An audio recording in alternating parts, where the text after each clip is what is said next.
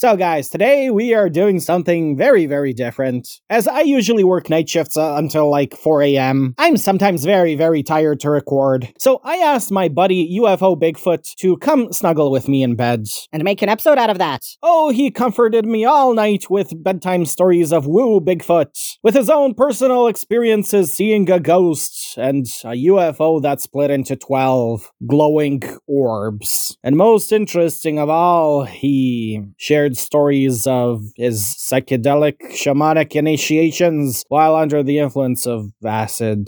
Disclaimer to my listeners, please don't use drugs. As you'll hear per his stories, it is very, very fucked up. And also, I should mention that my audio in this episode is really, really fucked up. UFO Bigfoot is the co-host of Dark Notes podcast, and their podcast is essentially a phone call between two friends where they tell each other stories about woo, Bigfoot, and other weird shit. So I said, hey, I should also convey the style of their podcast and do a call via the Anchor app. And his audio was great. Mine was shit. I guess that's what you get for playing around with the Cosmic Joker. Bah! Embrace the fuckery, asshole!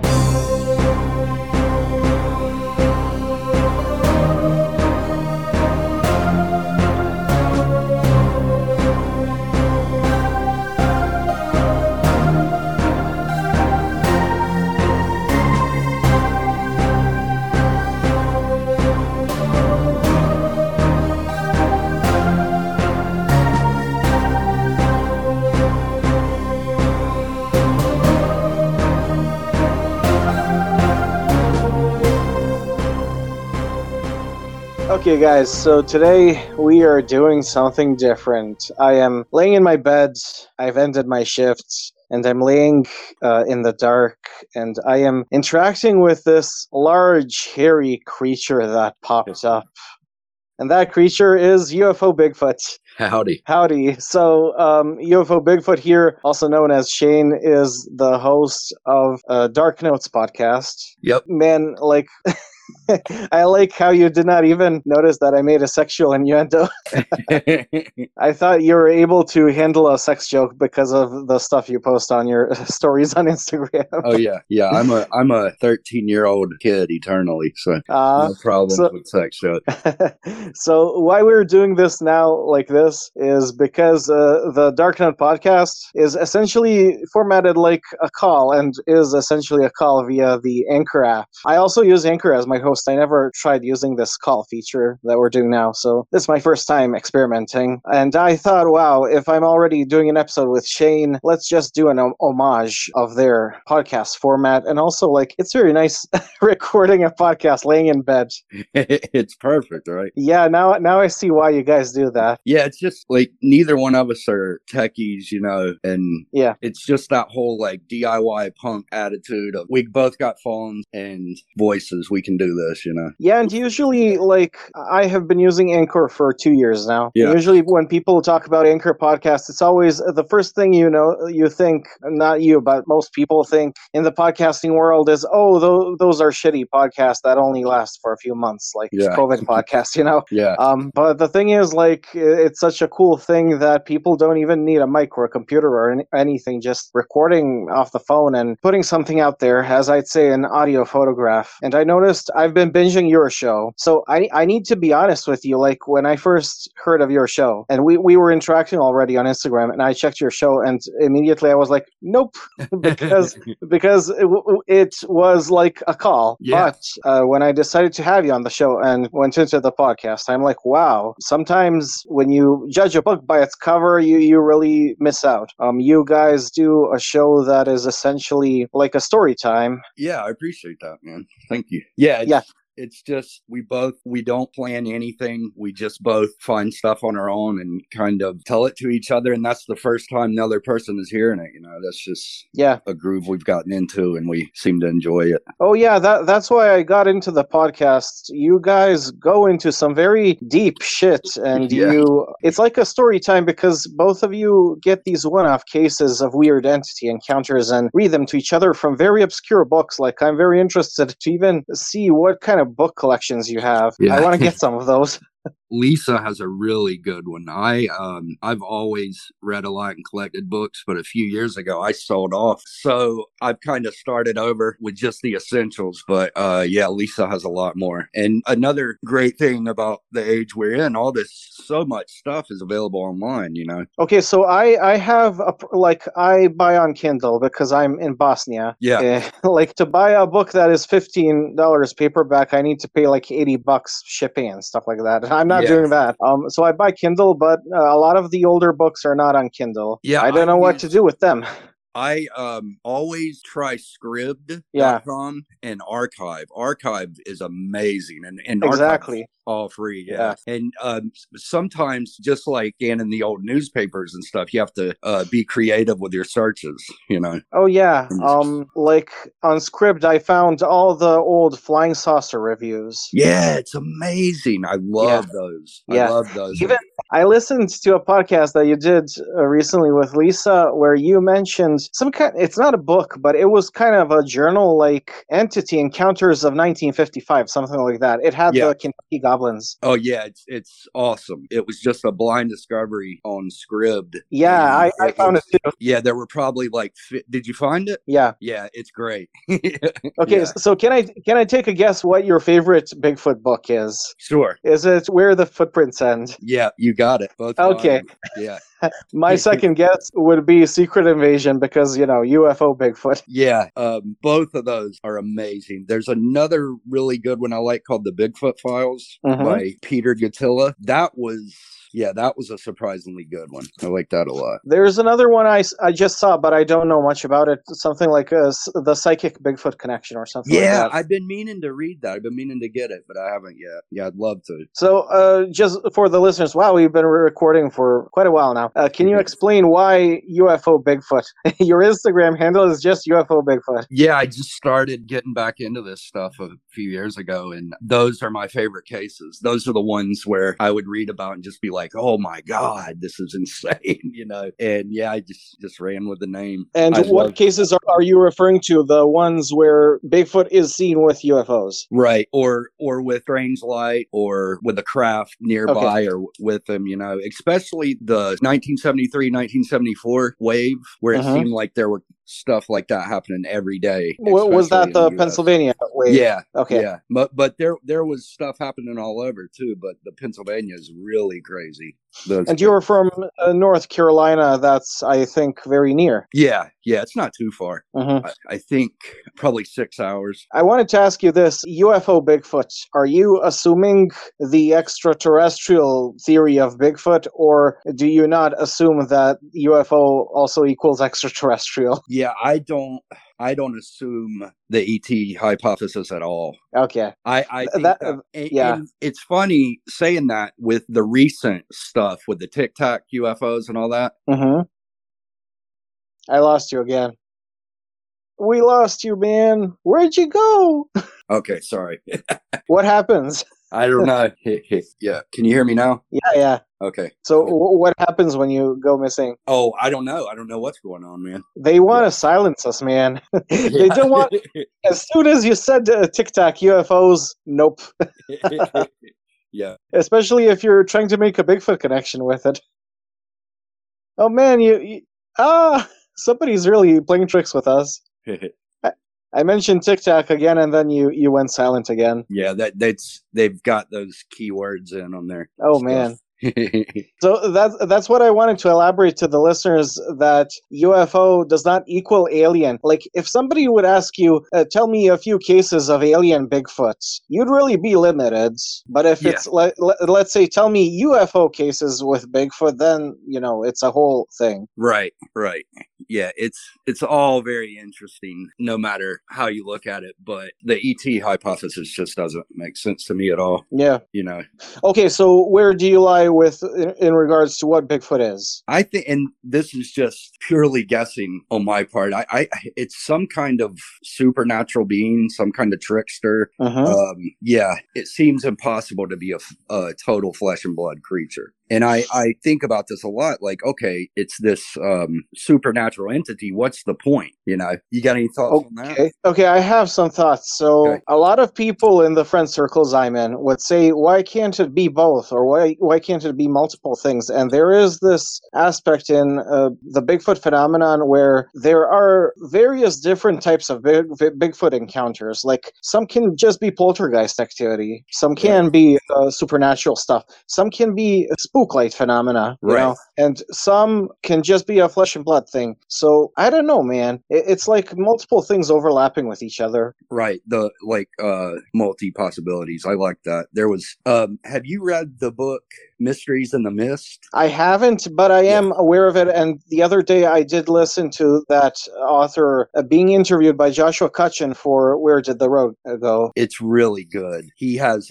especially the last chapter of speculations goes into that. And as soon as I heard Joshua endorse the book and say like more people need to do this kind of comparative study on just one single specific topic, I was like, yeah, this dude is something I need to read. I know he had a book on phantom dogs. I'd love to read it. Yeah, it's amazing. Ever since I read the book and I went back to reading other encounters from other sources, I've started noticing the fog thing all the time. Like, it's like, wow, this really is a thing, you know? So as soon as I read Joshua Cutchin's first book, A Trojan Feast, I started noticing a lot of these food drink offerings, mostly drink offerings in alien abductions. I think Antonio Villas-Boas was given something to drink, but even if he was not, he was covered in some kind of lotion or something. Then Betty and Drayson, you know, before they took her to their place, they put a tube in her mouth with some liquid. Then Carl Higdon, I mean, the dude was offered pills. It's a food offering like from the Fae, but in the form of pills. Yeah, exactly. And looking at the, you know, the more and more you read of this, you look back and say, oh, this is the same thing hundreds of years ago with the Fae and with, you know, it's that has been one of the most eye-opening things to me just in the past couple years, is realizing that all this stuff has been going on forever in every culture, you know. It's good that you say every culture. So you know that a few days ago I released an episode about yokai in Japan. And yokai folklore is riddled with all these cultural synchronicities that are present in Fae folklore. The thing is, we in these circles compare everything to Fae and nothing else because the Fae folklore was kind of, you know, made mainstream in the Victorian era in literature, and now, you know, it's part of Western society. But like yokai folklore is full of all these same things. Nobody's gonna say these motifs appear in yokai folklore. Nobody talks about that. Yeah, but we should. Yeah, I'll definitely check that out. Yeah, it's very interesting. Yeah. And even like a lot of the yokai are just, you know, made up creatures and made up for entertainment or literature purposes. They're not really traditional monsters. And yet these same motifs seem to seep into them when somebody is channeling the imaginal and the creative. And it's just allowing them to use all the same archetypes that go into these stories. Right. Let me read you this one passage real quick, if you don't mind. No problem. This is from Mysteries in the Mist, and I really like this.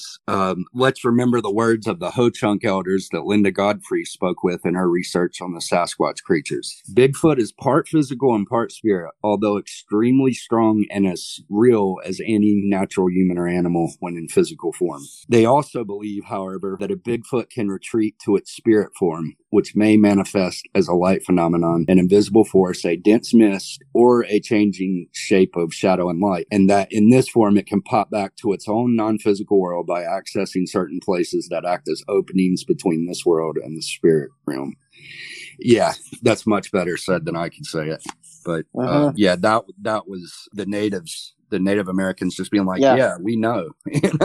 And what do you think if Linda Godfrey actually understood that the same way that author is understanding it? Yeah. Because the irony of that is Linda Godfrey just, you know, wrote down that, and she's a very flesh and blood person. Yeah. She just wrote it down and okay. And then somebody else needs to sift through her books and read between the lines to find something that is much more relevant than she probably gave it credence. Though I did not not read the book where she wrote that, so I cannot, say, but I'm assuming. Yeah, I've read a couple of hers. I haven't stuck with it though. Yeah, I'm currently reading Monsters in America, and it's it's total trash. Yeah, I'm sorry to say that. I've got that one. I'm not a big fan, but yeah.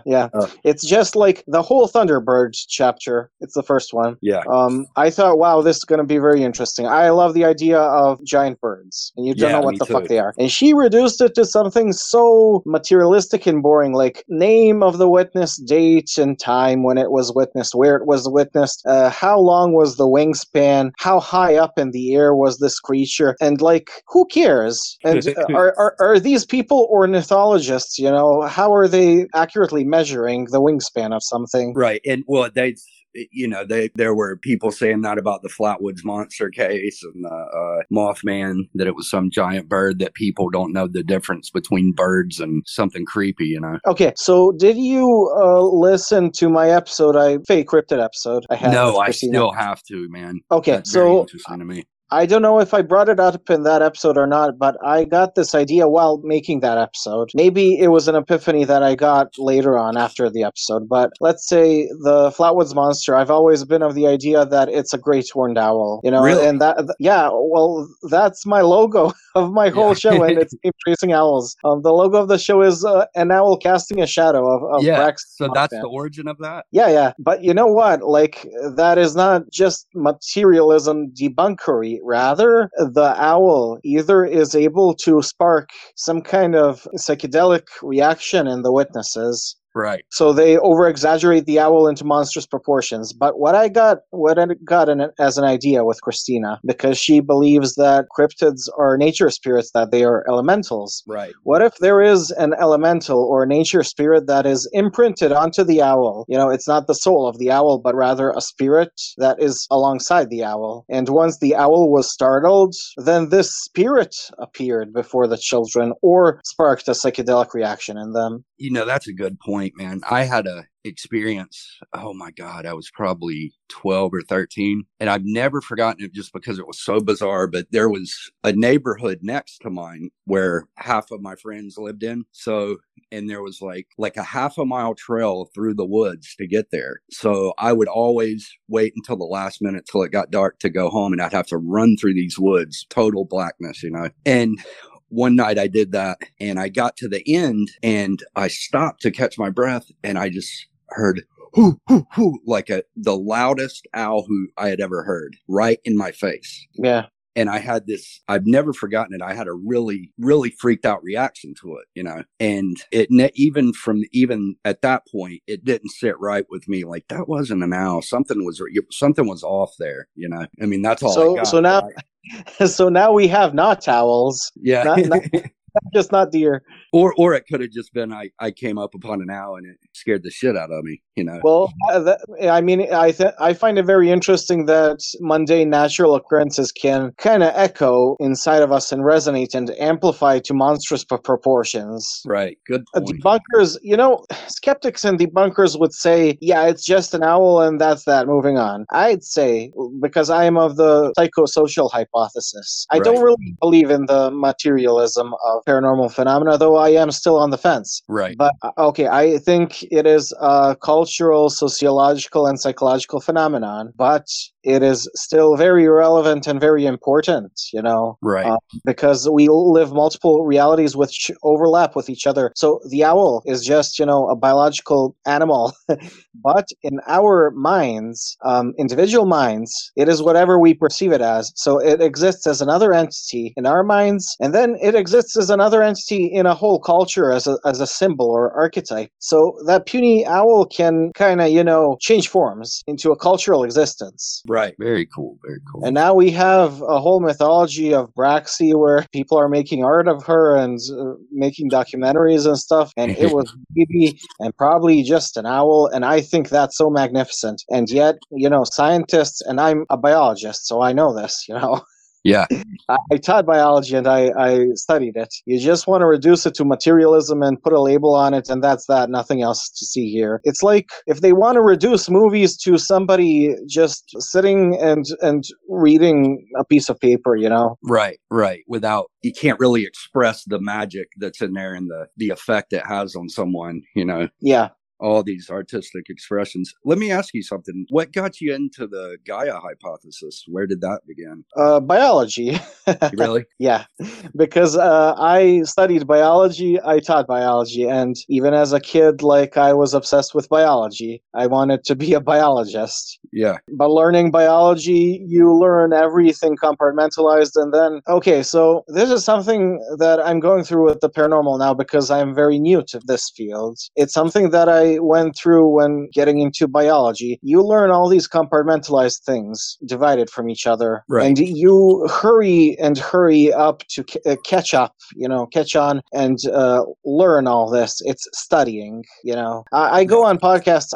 I oftentimes don't know anything and I haven't read books, and I just go on, Google, Wikipedia, whatever, just trying to gather as much information as I can to form cohesive sentences for podcasts. Right. Because I am in the process of trying to catch up, with learning this material. But at a certain point, when you catch up and gather enough knowledge on these topics, and it's very fragmented knowledge, it kind of simmers in your mind for a while and then starts to kind of merge together. The dividing lines between all these things kind of start blending together. It was like that in biology, especially in the fourth year when I studied evolution, because evolution is a synthesis of everything in biology. Everything goes into that. So I got into the Gaia hypothesis because after studying, like rigorous studying 4 years of textbooks and stuff like that, you need to find a way to convey all that to students. And then you look for patterns, you look how you can simplify very complicated things. And I don't know, kind of it all merges together and starts making sense. You forget the details, like the textbook details, but you kind of start seeing the big picture of everything. Right. Absolutely. Yeah. I first became aware of it when I was in school for horticulture, and I met people going to workshops and stuff that were into permaculture, and permaculture is pretty much horticulture with the Gaia hypothesis, Okay. Can you elaborate on that? Because I did not study anything horticulture related. Yeah. It's just an approach to the land, to growing things that it kind of tries to design itself as a natural ecosystem would. Okay, so you then include and acknowledge, let's say, the microbiota of the soil and stuff like that. Right. The fungal networks and all that stuff. Right. You try to create a perfect system where, you have chickens, the manure goes to feed the plants. Okay. That's exactly what Barbara Fisher was telling me for 20 minutes on her own show where I appeared. Yeah. And then she said it again to David Perkins when he was on. Yeah, it's fascinating. It's fascinating, and it's fascinating how, as she said, like her grandpa, who did not know biology, already knew all these complicated concepts just by being a farmer. Exactly. That's the beauty of these. Yeah, I totally agree. My grandparents were the same way. They knew all this stuff and practice it without even having a name for it, So I'm diverging a bit into a tangent, but I have a kind of quirky, funny story that happened now before recording. So me and you, we started chatting. I don't know how, but eventually you were posting stories where like people would go on an app and ask you questions, and I flooded you with questions about Patty's butt and boobies. I love that. Yeah. But you were not having none of that. Like, you answered some of them and then immediately deleted them because you were ashamed. So I was thinking today, like, should I tell my listeners this? Because maybe somebody will say I am sexist or misogynist for making fun of Patty's titties. And for those who don't know, Patty is the Sasquatch that was seen by Patterson and Gimlin and is on the footage that has a huge rack.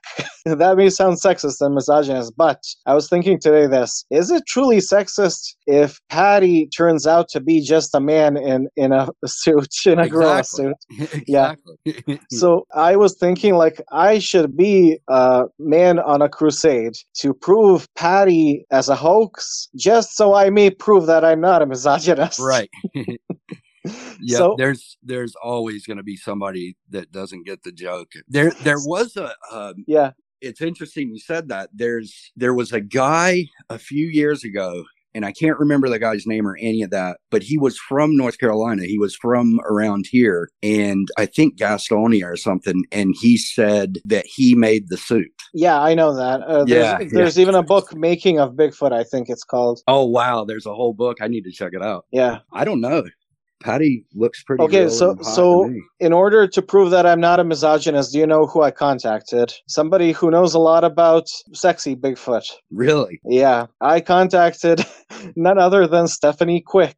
You may know her from 6 Degrees of John Keel, where she was on 2 episodes of Sexy Sasquatch. Oh yeah, I remember that one. Yeah. Yeah, Stephanie and I are good friends. We chat every day. Anyway, yeah. So I asked her, like, hey, Steph, what do you think about Patty? Is it real or not? I thought you'd know because of the breasts and female body proportions and stuff like that. Right. And then she said, like, I know I should say that it's a hoax, but I am still on the fence of it. Like, I don't have a definitive opinion yet. I can't have one. Right. And I'm like, and I told her, like, the story, and I said, like, I just wanted to contact you because you are the sexy Sasquatch expert. And then she's just like, LOL. And then I realized what I wrote to her and just said, oh, no, I meant you're the expert on sexy Sasquatch, but you can be also sexy as well. I told her I'm going to share that. She's okay with it. Isn't it amazing after, in all these years of, the modern years where we have cameras and things, that's the only video where there's a couple more, but that's really the only video where I look at and I'm like, possibly, Yeah, I don't know, man. Yeah. I have been saying everywhere that I think it's a hoax, and I got my buddy Jordan from Campfire Podcast to even say on air with me that it's a hoax. Yeah. And now people are going to hate him. Well, thankfully, nobody wants to listen to episodes where I guessed, so nobody heard it.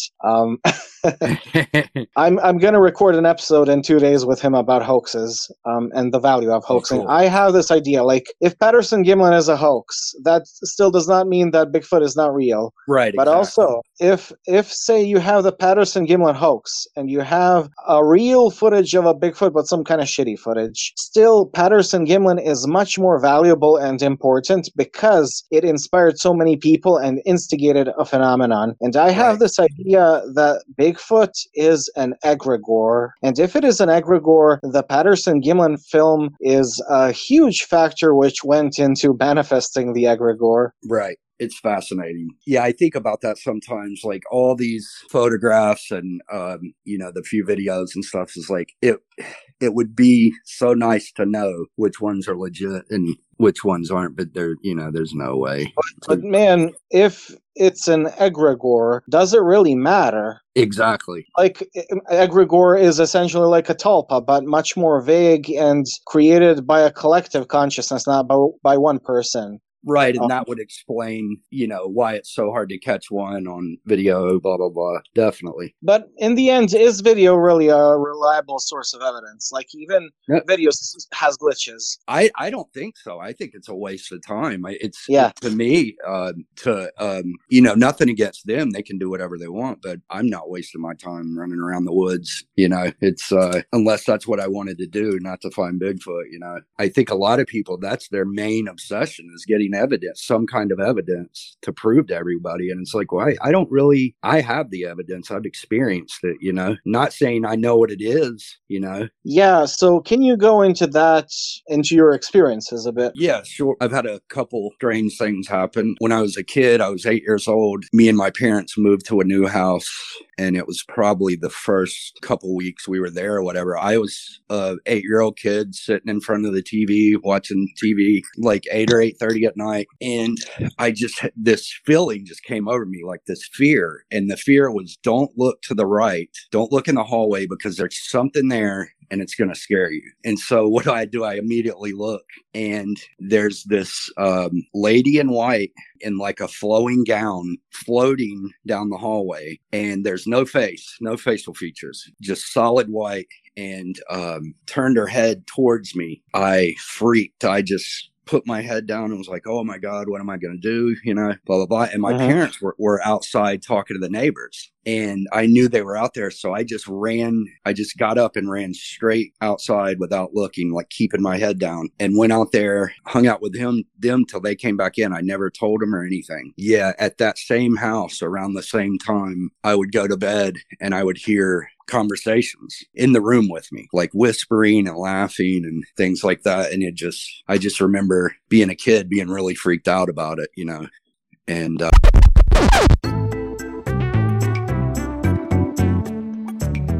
Listeners, should we continue the show? You may say yes, but I say no. For the Cosmic Joker has been called upon, and this recording is poof now gone. You attempted to mimic another pod and jester around with a trickster god, thinking you're all safe and sound, underestimating forces with which you play around. Well, I say nay. The show is now fucked, and the listeners can share how this episode sucked.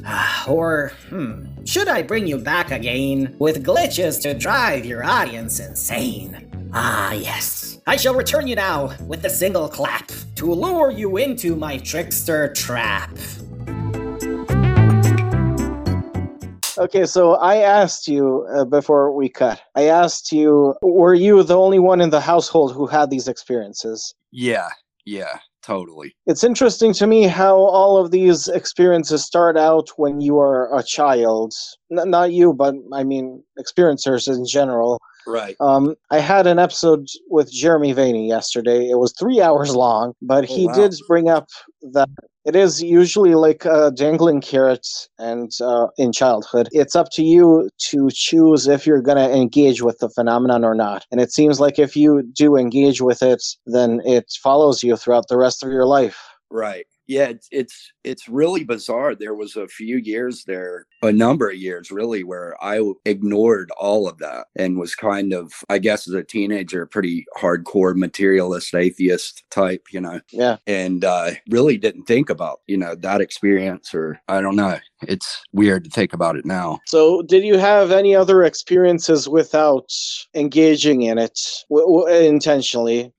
Yeah, I've had a couple more heavy ones. The biggest one was 2014. It was Christmas Eve, and I was moving to the mountains the very next day. So I was driving to my employer's house to give him all of the sets of keys I had. And it was like 8:30 at night, Christmas Eve, 2014. And I'm driving my car down the road, and this orange ball of light flies right in front of my windshield, like an inch from my windshield, and just whoosh, like that. And I'm like, immediately, I'm not thinking or anything. I just immediately pull over to the side of the road. I'm like, I got to see this. And I get out of my car, and there's like 12 of these balls of orange light right there, right in front of me. They're just, you know, I'm standing on the side of the road looking at them. They're just hovering there. Some of them were kind of whizzing around, you know, and like playfully, and some were just stoic and like, woo, woo. So I'm standing there looking at them, like my mind's just going like, what are these? You know, it can't be a lantern. It can't be this. It can't be that. So I was staring at them, trying to figure out what it was. And I would look at one, and it almost looked like a solid object. As soon as I would think that, it would dim out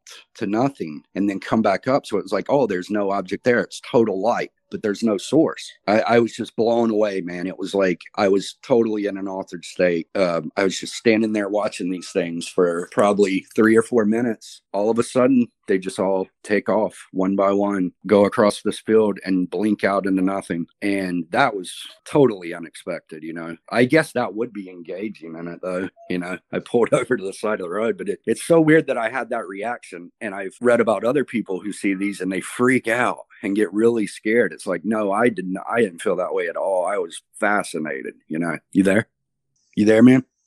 Oh, can you hear me? Yeah. Okay. Found it fascinating that once you are kind of solidifying them in your mind, as you said, the more you thought about them being actual material things, the more they would kind of recognize this and then intentionally go the opposite direction, dematerializing. Right. It's like the trickerish attitude on Skinwalker Ranch. When somebody wants to take footage of a UFO, it just goes on the towards the other side. It constantly does the opposite of what you are expecting of it. Right. And the whole experience was like that. It was very bizarre. And as weird as that is, the weirdest thing of all of that was how, I was going like 60 miles per hour down a country road, and this thing just flies right in front of me, Yeah, it was very intense. But you still there? Can you hear me? Fuck, man.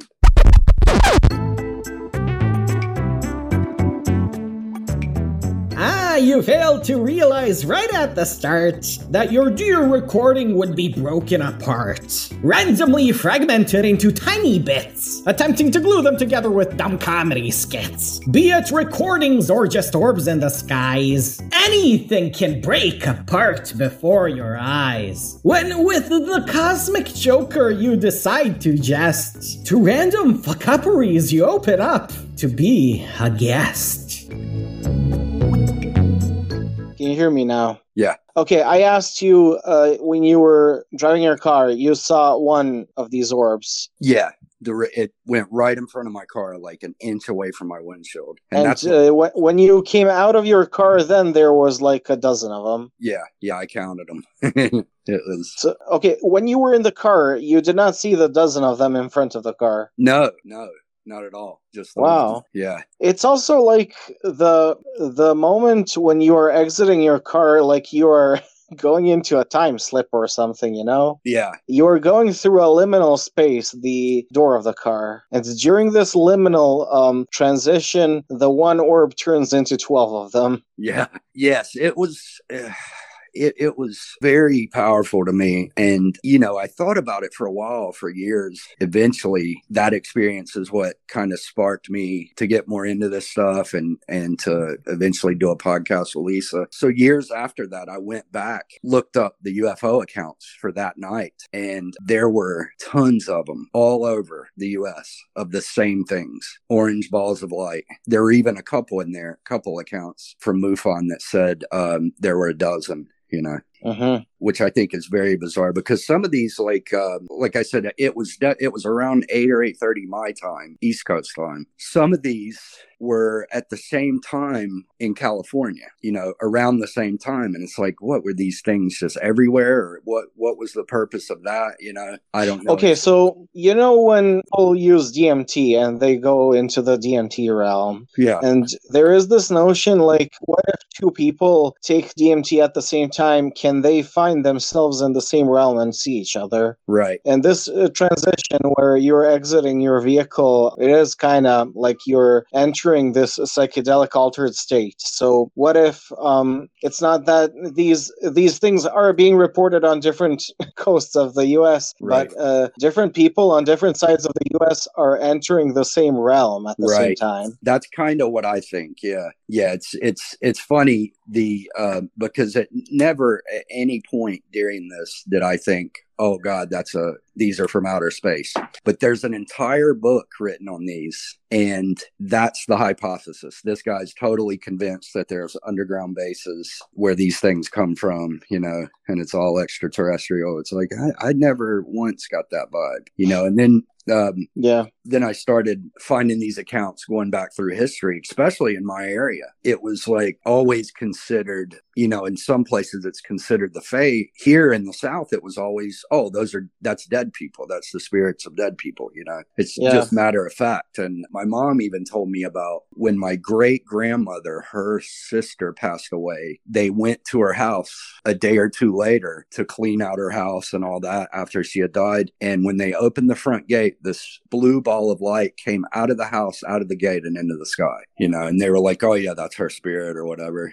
It's just, these things have been around. Okay. Are you aware of Joshua Cutchin's new book, Ecology of Souls? Yeah, I can't wait to get it. Okay, because he goes into psychopomps and that kind of stuff, that these things may be carriers of souls. Right. Not technically your soul, but rather the entity that helps your soul transcend into whatever realm it needs to go to. Right. Yeah, I'm very interested, and I'm looking forward to reading those.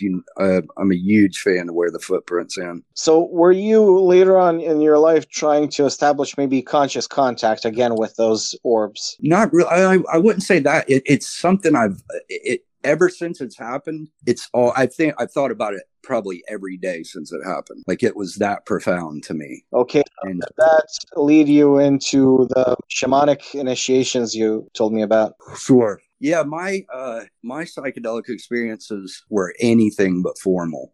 I was just a punk kid in the early 90s, and LSD was everywhere, and it was powerful and cheap. So yeah, before I even drank beer, I was taking acid. Okay. And, this was in North Carolina. Yeah.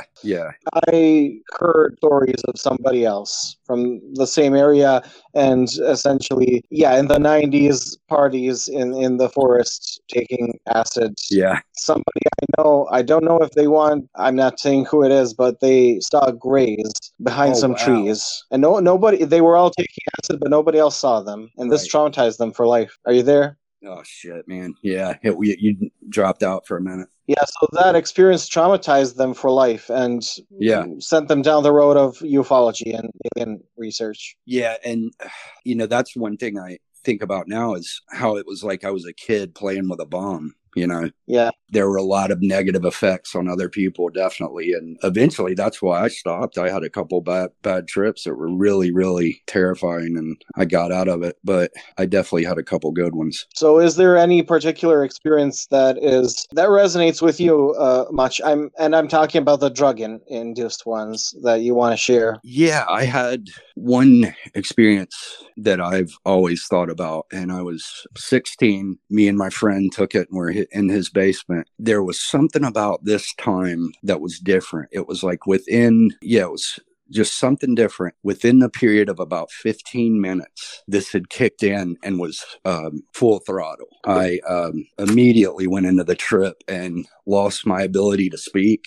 And he did too. So we were grunting back and forth like ape man, like Neanderthals, and somehow still communicating. And I go into this state that is like I'm living an entire lifetime condensed into a few minutes, and I'm going through all the emotions and all the experiences, and I have my ups and downs, and I'm an old man, and I die. When I die, everything just goes to black. Next thing I know, I'm part of the universe being born, like the cells that multiplying and creation, Yeah. And I got to go through all that and then came back, and that was intense. So essentially you spend a whole lifetime, you went through what is usually called the ego death, and then a rebirth. Right. And this was just on acid. Yeah. And it's funny, you talk about the collective unconscious. There were always archetypes popping up before I knew what these things were, Yeah. And one that seems kind of silly, but it's true, is every trip I would have, I would see those little Grateful Dead bears. Do you know what those are? The Grateful Dead, the band had these little colorful bears that were on their merchandise. Okay. And I wasn't a fan of that. Like, I never thought about those things or anything like that, but every trip those would come out of my hallucinations. And like they'd be dancing in the sky or on the ceiling. I thought about it for years, like, why am I seeing that? Years later, I kind of came to the conclusion, well, most of the acid was coming from people who toured with the Grateful Dead. And maybe that was such a part of that culture that it came out through that substance. You know what I'm saying? You're trying to say maybe the Grateful Dead were experimenting and then saw those bears. Yeah. That they got the inspiration from their trips. Well, and also that the significance of that kind of came through in the substance somehow. It was like the collective unconscious. That image was such a part of what was going on, Yeah. that it passed itself on through a substance. I don't know. It's just just a thought. But I had another. I am under the impression that this realm that people go to when tripping on acid or whatever, it is something that exists within all of us. Our brain already has the tools for all of that, but the drug is just something that allows you to more easily get to that state. But it's not the drug that's causing this experience. The drug is just allowing your brain to easily get into the experience that it is generating itself. Right. Yeah, it's fascinating to read others' experiences and be like, oh yeah, I felt that. I remember that. You know? Also, your experience, I mean, a lot of people on DMT had those experiences of living a whole lifetime, but I'm not aware of LSD causing that. Yeah, that one was a good one. Yeah, there was another experience I think about too.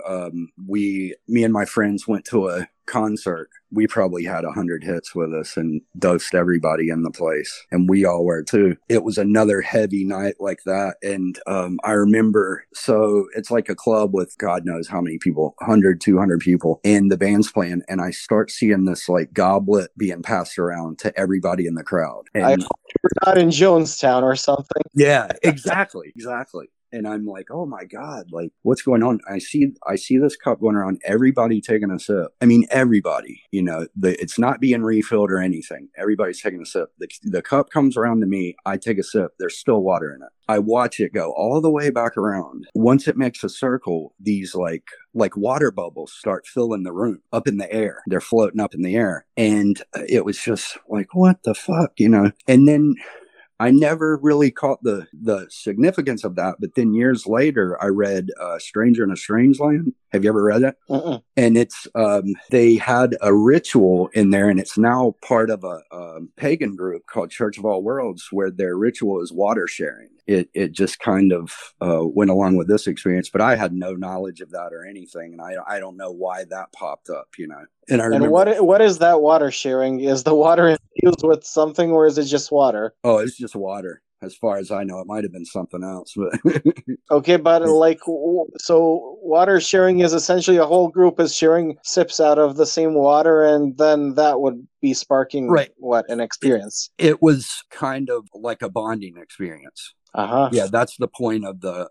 ritual in the Church of All Worlds. It's just, you're my brother type of thing, you know. We're all in this together.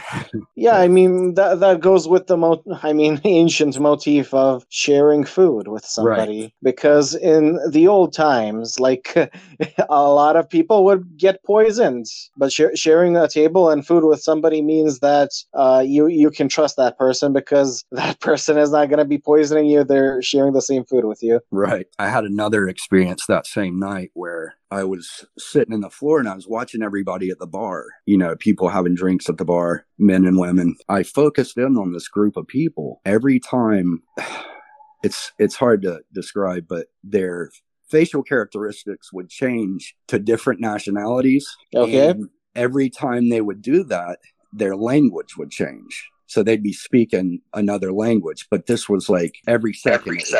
Yeah. You there? Are we still able to hear each other? So I don't know if that's questionable.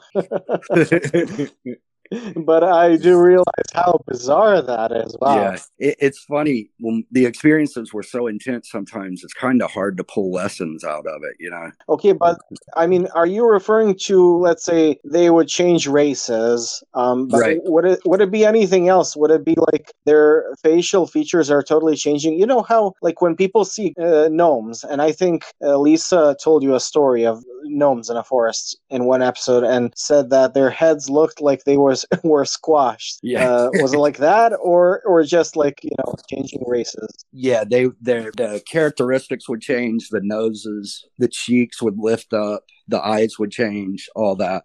Huh. That's very interesting. Yeah, and yet people have experiences with aliens and then take everything at face value. Right. Somebody sees a mantis and then draws the mantis and says, "Yeah, that's exactly what I saw, and that is this race from that planet." Blah blah blah. Also, that kind of reminds me of, oh man, is it the cherubim, the angel that has 4 faces that change constantly? Oh, yeah. I never even thought about that. Yeah. Did you watch The X-Files ever? Yeah, I loved it. Okay, there was that one episode with those abandoned girls that could have been some kind of angels or something, and then there was this guy who was kind of a cherubim that was hunting them down. The and twins? There was one scene. Sorry? Were they twin girls? It was not twin girls. That's from the first season. This is from maybe the 6th season. Right. It was a Scully-centric episode because it was a religious one. But there was this guy hunting them down, and he was kind of a cherubim because there are scenes where his head would be changing between, say, an eagle, a bull, and stuff like that. Oh, that's awesome. I got to go back and rewatch that one. Okay, so did you ever have experiences with Bigfoot? No, I never have. I think I told you there's a guy I know and trust close by, and he had an experience about 10 miles down the road. Yeah, it's fascinating. He's just a regular dude. A few years ago, there's right near my house this is where the mountains of North Carolina kind of begin. This is the foothills. Okay. So you have like a few tiny little mountains. One of them is like 10 minutes down the road, and right beside that, he was driving down the road, and there was a woman coming the other way, and this, from what he says, this 7-foot tall hairy monster just kind of comes out and walks across the road into the other field and goes into the woods. And he said both of them stopped their car in the middle of the road and was like, "Did you see that?" Yeah. And I think he might have recorded that. Yeah, I've never seen anything like that. I've never had an experience, unfortunately. Okay, so that is, again, liminality. And always with Bigfoot crossing the road. Right. Why did the Bigfoot cross the road? Because liminality, dude. But also, I know a few cases, the Selbyville swamp monster in Delaware. Yeah. Yeah, it was kind of a Bigfoot thing, but it was a guy in a ghillie suit, and he was doing the same thing. He was hanging around the road and scaring passersby until people would start shooting at him. I think one guy, even not related to Selbyville, but there was one guy who was kind of doing a Bigfoot hoax, and he was run down by a car and died. Oh, God. Yeah. Yeah, I don't know about that one. So when Bigfoot is crossing the road, you can never know if it's a real Bigfoot or if it's a hoaxer. Yeah. There's some parts where you definitely don't want to play around with that. You'll get shot in a second. And what is your favorite Bigfoot story related to UFOs? My favorite is probably one of the Stan Gordon ones. Mm-hmm. I don't know if you remember this one, but to be honest, none of his books are on Kindle. Oh, yeah. Because the dude does not want us from outside of America reading his books, apparently. Or he wants, but we should pay like $100. Yeah, I can read it for you. It's a quit. Do you already have it with you? Okay. Yeah, okay. September 27th, 1973. Beaver, Pennsylvania. It was about 9:30 p.m. on September 27th when 2 teenage girls were standing outside waiting for a ride. One of the girls was visiting her friend who lived in a wooded area of Beaver County. The young ladies were in conversation when suddenly their attention was drawn to a sight that they would never forget. Coming across the road and running toward a wooded area was a 7 to 8 foot tall Bigfoot-like creature which was covered with white hair. Seeing the albino hairy creature was strange enough, but there was another detail which added to the mystery. The creature was carrying a luminescent sphere in one hand. The girls also mentioned that the eyes of the creature were brownish red. They smelled nothing odd when the encounter occurred. The girls were quite shaken when they ran back into the house. The witnesses told their story to the father of one of the girls, who incidentally owned the woods where the creature had been entered. Investigator Bob Boyd went to the scene to interview the girls and the father. It was learned that the property owner went down into the woods a short time after the creature had been seen. His daughter said he was down in the woods for over an hour. About the time that her father had entered that wooded area, an object moved across the sky and was initially thought to have been an aircraft. This aerial object also projected a beam of light down into the woods. Those who knew the man said that he was acting unusually after the incident. When our investigator interviewed the man soon after the event, he denied that he went down into the woods after his daughter and friend's creature encounter. The man also stated that there are some things that shouldn't be discussed and that he did not want anyone tramping around in his woods. Yeah. So this man who saw the UFO, he did not see the Bigfoot? He wouldn't talk about it. Okay. That was the thing. He went into the woods afterwards, after his daughter saw it, and they said he was there for over an hour, and they saw a UFO flying over that area of the woods. But that when he came out, he refused to say what he had seen. Yeah. Because it seems to me like if you have a group of witnesses at the same place in these Stan Gordon cases, right, some of them will see Bigfoot and some of them will see a UFO. It's like the phenomenon assumes the image that best suits the individual biases of the witness. Right, right. Also, isn't it interesting how with spook lights, if it's in a house, they say, oh, that's a ghost. If it's in the forest, it's a spook light or a will-o'-the-wisp or something. And if it's in the sky, oh, it's a UFO, they're aliens. But exactly. Every time it's just lights. Yeah. And a lot of these cases start with lights. If you go and read, I have 2 books. It's A Field Guide to Extraterrestrials and Faces of the Visitors. They're just catalogs of different entity encounters. Right. And very, very different, like trash cans and brains of Palos Verdes and, various different types of humanoids. Every single encounter you go into starts with lights. And then the shit starts happening after witnessing the lights. It's always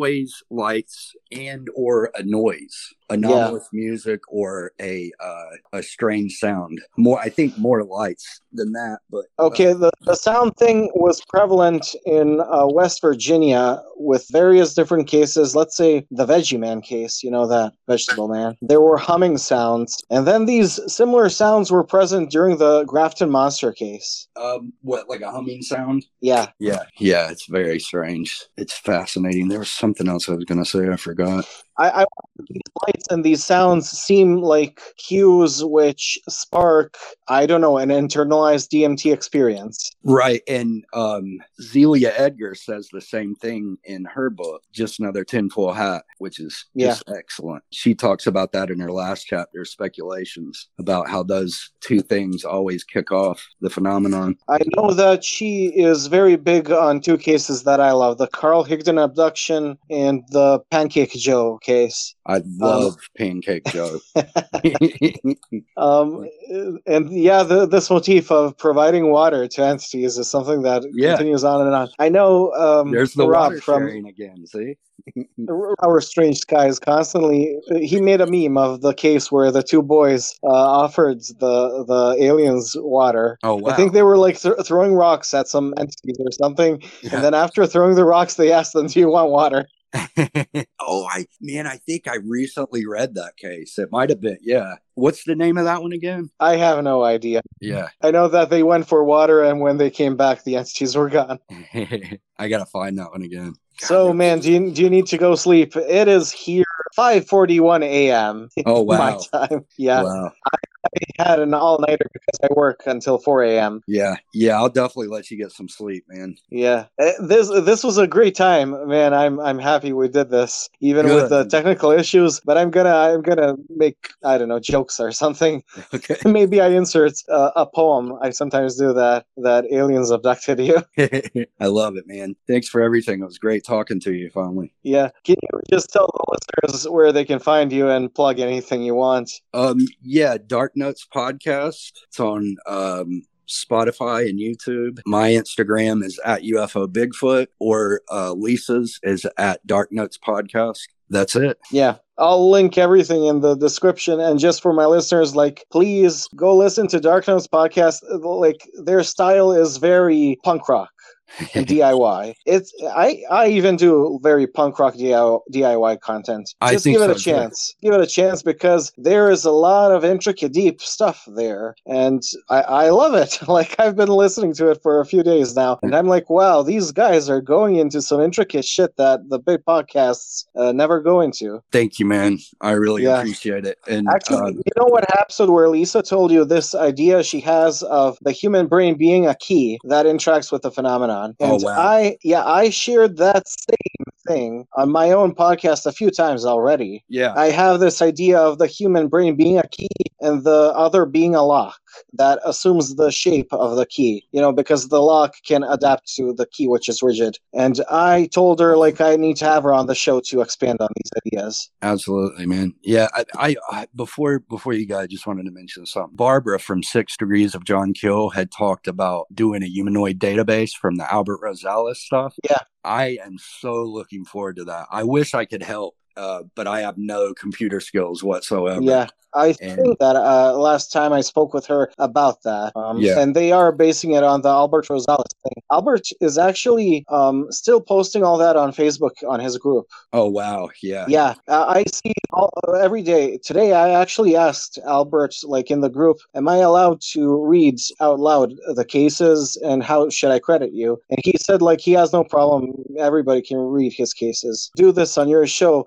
You know that Albert Rosales has those catalogs on Amazon. Yeah, I have most of them. There's only a few that I'm missing. Yeah, they're full of information. You can just do random stories, whatever. Yeah. Or just go to the Facebook group. I think it's humanoid something.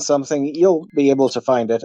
Yeah. He posts new cases that he compiles. Oh, wow. Yeah.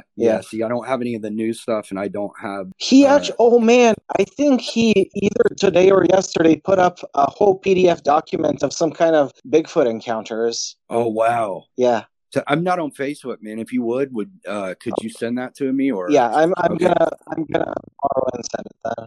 Okay. Well, good talking to you, man. Good talking to you. I really like this format. I'm laying in bed and having fun. Well, I hope the recording is decent enough. Well, have a good one, man. Okay. Bye bye. Thank you. Bye. There, the show is now ended, and that wasn't too bad. I guess I'm just so tired and couldn't be mad. All I want to do is go back to sleep. And get my listeners yawning because they're a bunch of sheep.